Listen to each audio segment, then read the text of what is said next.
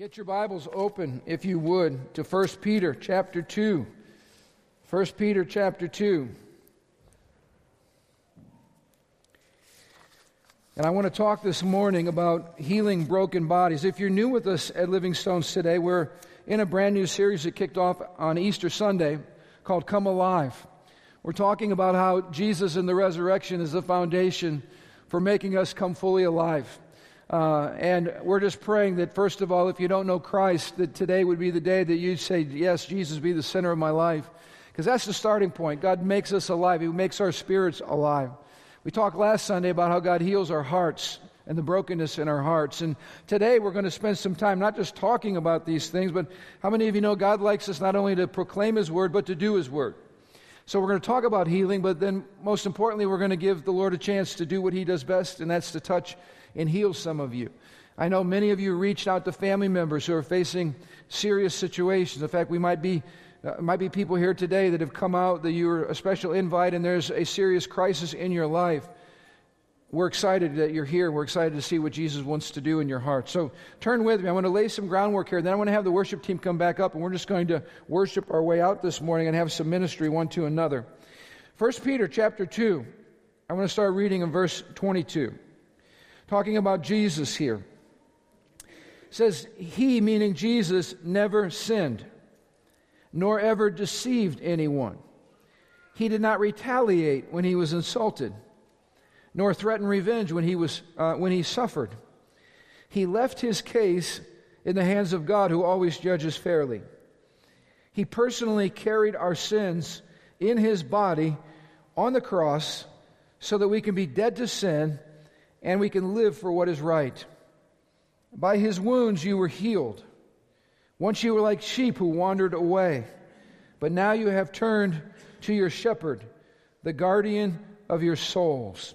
What I want to do this morning is lay out some principles to prepare our hearts, not just to receive healing from the Lord now, but how many of you know we need to learn how to continually access the presence of God? Healing is something that God has provided for us. Healing is something that the cross and Christ's shed blood provided for us, and we need to learn how to access that healing, not just this morning, but on a regular basis. So I want to highlight a few points here, and I want to start with verse 22 and look at, first of all, at Jesus, our sinless healer. How many of you know sin is the cause of all of our brokenness? Debbie shared in her family upbringing how alcoholism led to brokenness, led to divorce, led to pain. How many of you know every single bit of our brokenness can be traced right back to someone's sin? It might have been your own sin, my own sin, or it might have been somebody's sin against you. But how many of you know every single one of us in this room this morning have received pain, hurt, brokenness from the sin of others against us?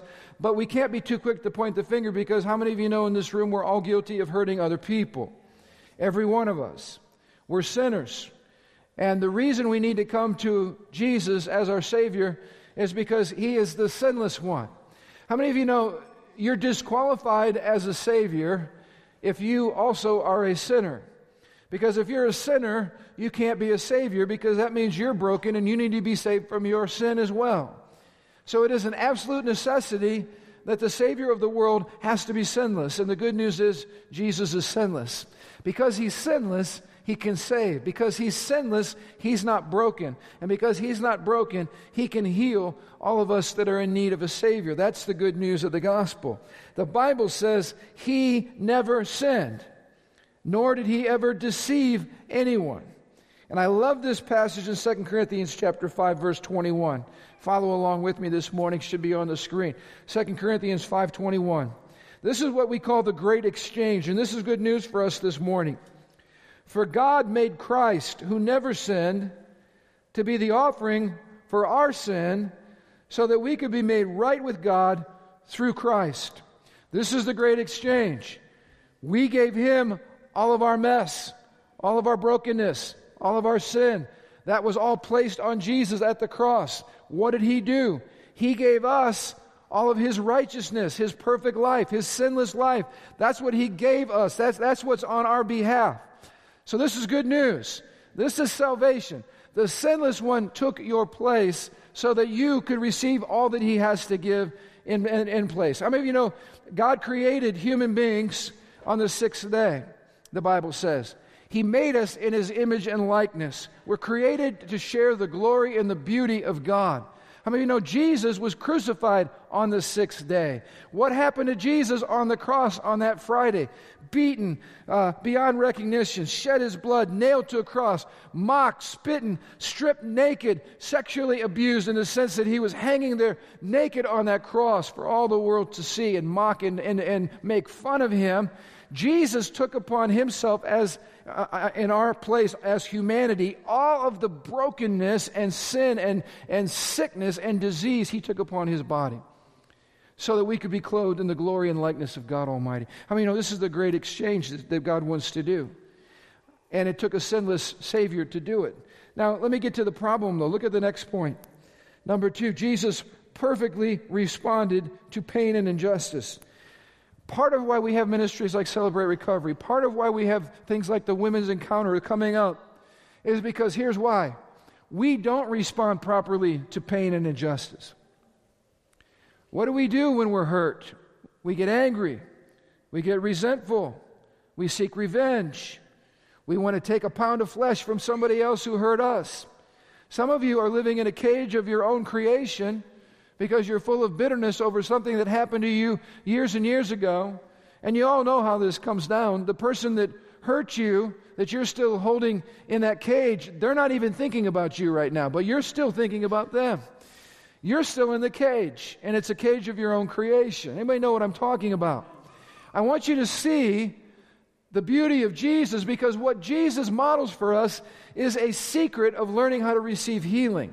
Look what the Bible says about Jesus. Verse 23. He did not retaliate when He was insulted. How many of you have ever had somebody say something to you, hurtful to you, belittle you, mock you, insult you, and right away, man, out comes the poison from your mouth. You're going to lay it back on them. In fact, most of our family brokenness comes from this vicious cycle of arguing and yelling and screaming and anger and saying hurtful things back and forth to each other. Anybody know what I'm talking about? Jesus, the only sinless one who was not deserving of any insult, took upon Himself all of the insults that the devil could throw at Him. But the Bible says this, He never retaliated. It says He didn't threaten revenge when He suffered. It's our sinful response to things done against us. Letitia shared about a situation of adultery. I can't think of a more painful thing in a marriage relationship than when one spouse is unfaithful to the other spouse. I mean, that's devastating. Incredibly painful. And usually there's angerness and bitter, and there's this sense of rage, and how could you do this, and a sense of retaliation that wants to happen. Jesus said this, don't seek vengeance personally, and don't retaliate. Oh my gosh, is that hard? Is that hard? But He modeled for us a proper response, because here's the situation. How do you block the healing of God in your life? By holding unforgiveness and bitterness and anger towards somebody else, or by wanting to hurt somebody else. If you're sitting here today and your body is racked with pain, I want you to ask yourself this question. Is there somebody in my life that I need to forgive this morning? Is there a pocket in my heart of resentment or bitterness that I need to allow the Lord to lance open? I'm going to share a little gross story here, but it's a powerful picture. I didn't have this in my notes, so I believe it's the Holy Spirit, all right? When I was with Dr. Brent on the mission field, he treats lots of people with lots of situations. One young boy came up, and he had a goose egg on the back of his calf. He had been stuck with something that was dirty that punctured him, and that infection got inside that wound, and that thing swelled up like this giant, bulbous, pimply kind of thing on this guy's calf. Well, what do you have to do? Well, I'm glad I was with the doctor. He lanced it open. Some of the nastiest stuff came out of that young man's calf, and the pain of cutting that open was painful. But you know what? As soon as the pressure was relieved, and his calf was like on fire, it was so hot with infection. Some of you have pockets of stuff in your heart that the Lord needs to lance open this morning. And listen, it's a chain reaction that happens. Because when you allow God to deal with your resentment and your bitterness and your unforgiveness, your body gets in line for healing. Some of you are dealing with symptoms in the natural that are really caused from broken hearts. Jesus had every right in the world to seek vengeance and to make us pay. But Jesus hung there for you and for me, and he said, Father, forgive them. And he went low. You know, some of you are dealing with pain today that's incredible. And sometimes we're not going to understand what happens or why things happen until we're on the other side and we're in the presence of a God who is incredibly smart and knows what he's doing and is loving and kind in all of his ways. And then we're going to have an aha moment. But you know what? Until then, we learn to worship in the dark sometimes. And we have to open our hearts. And we have to trust God with the pain. I want to show you something. Turn with me to Exodus chapter 15. Does anybody know what was the first healing that ever happened in the Bible? You know, the first mentions are very important because they're instructive. First healing that ever happened in the Bible. I'm going to give you a hint. It wasn't the healing of a human being. It wasn't the healing of a person. It was actually the healing of water. Check this out with me, and I want to show you something that's powerful. Exodus 15, verse 22. Then Moses led the people of Israel away from the Red Sea, and they moved out into the desert of Shur. They traveled in this desert for 3 days, and guess what? They couldn't find any water. How many of you know God has a way of exposing what's in our hearts by causing us to be thirsty or hungry? Some of you, if you're hungry and you're like really hungry and there's no Snicker bar handy, you get irritable, right? Because there's no Snicker bar. Hey, I'm hungry. Hey, let's go. Hey, pastor's preaching too long. Hey, I mean, like demonic spirits manifest when you're hungry. So God has them in the desert for 3 days and there's no water. How many of you know they were throwing a fit? They were slaves that God had plucked out of 400 years of bondage, and now there's no water. And look at what happens. They come upon this oasis called the Oasis of Marah. The water was too bitter to drink. And so they called the place Marah, which literally means bitter. So these are bitter waters. And look at verse 24. This group of slaves, all they've known is slavery their whole lives. Then the people complained when they turned against Moses. What are we going to drink? They demanded. So Moses cried out to the Lord for help, and the Lord showed him a piece of wood. And Moses threw it into the water, and this made the water good to drink. And I want you to see what happened next. It was there at Marah that the Lord set before them the following decree as a standard. Everybody say standard. A standard to test their faithfulness to him. He said, if you will listen carefully to the voice of the Lord your God, and do what is right in his sight, obeying all of his commands and keeping all of his decrees, then, notice the if-then, this is a conditional promise.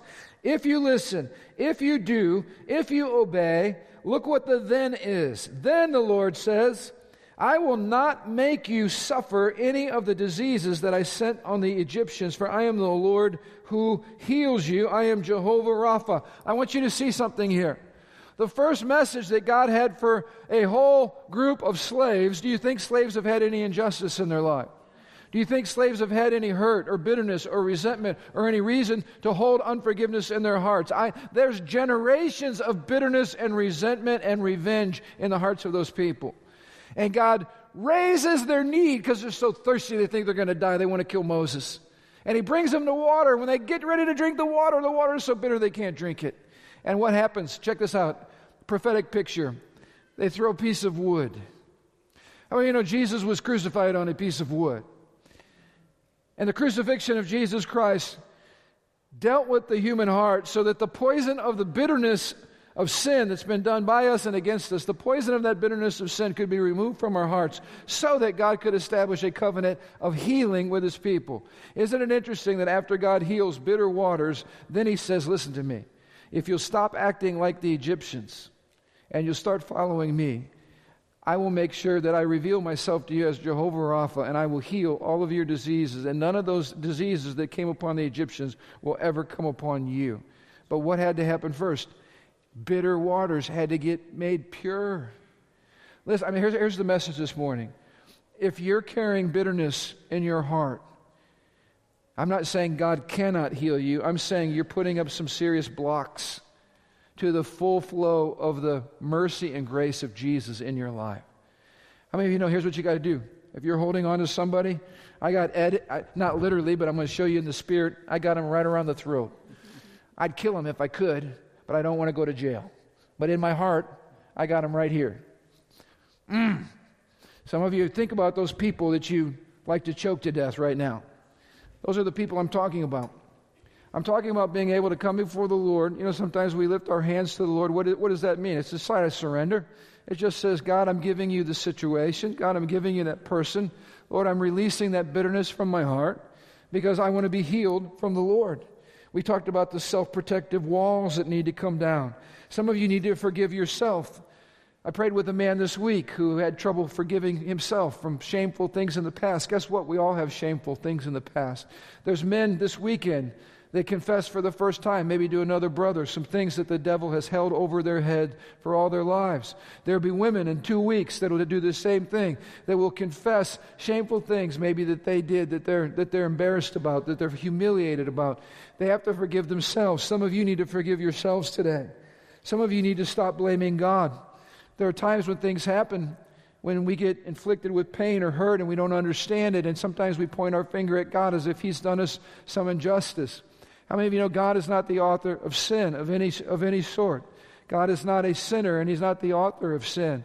We live in a sinful, broken world. Stuff happens. We don't like it. We don't appreciate it. But guess what? That's life this side of eternity. But we have a Savior. We have a Redeemer. We have a kind God, a good God, a merciful God, an overcoming God, a God who raises dead things to life, a God who calls dead things and says, come alive.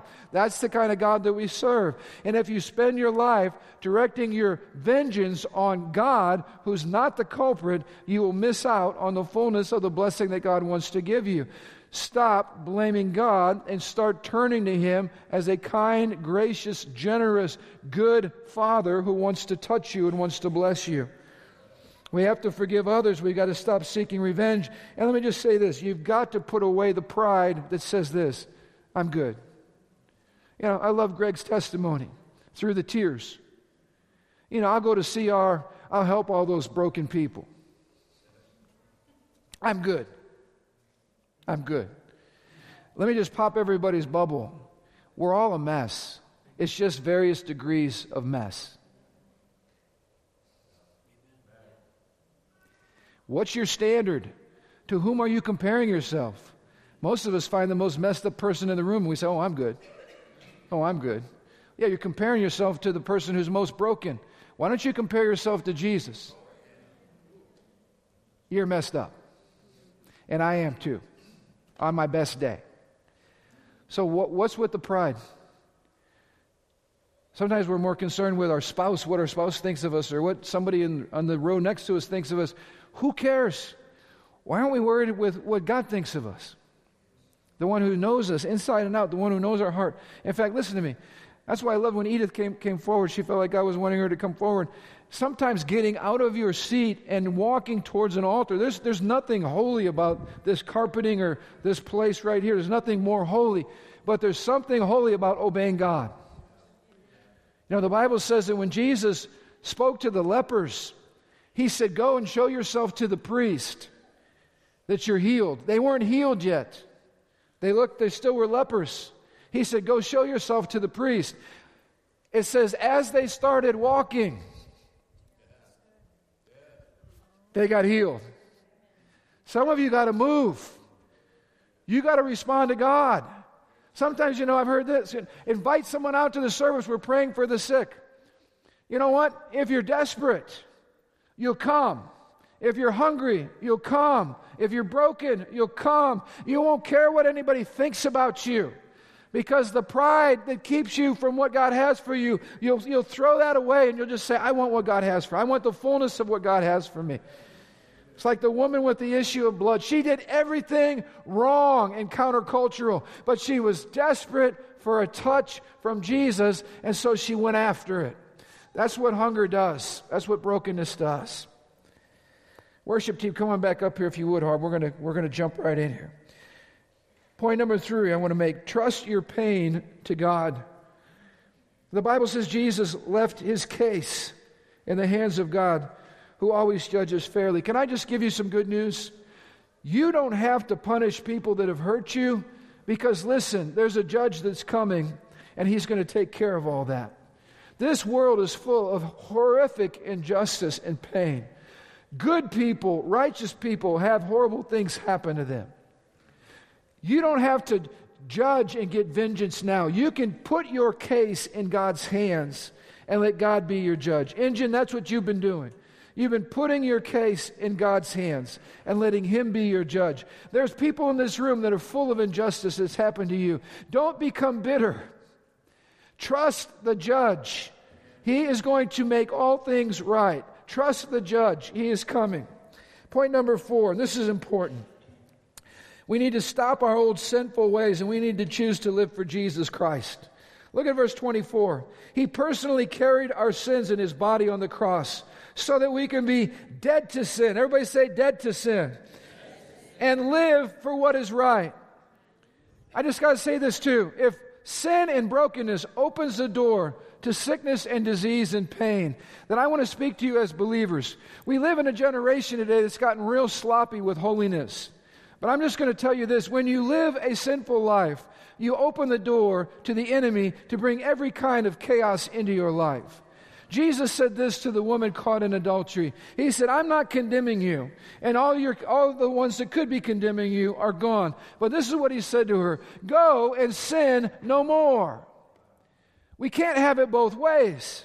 You can't want the healing and the blessing and the provision of God on your life and yet continue to live in open sin in your life. Those two things do not go together. You can't open the door to the enemy over here and then expect God to close the door over here when you got the back door open, because we're still living wicked lives.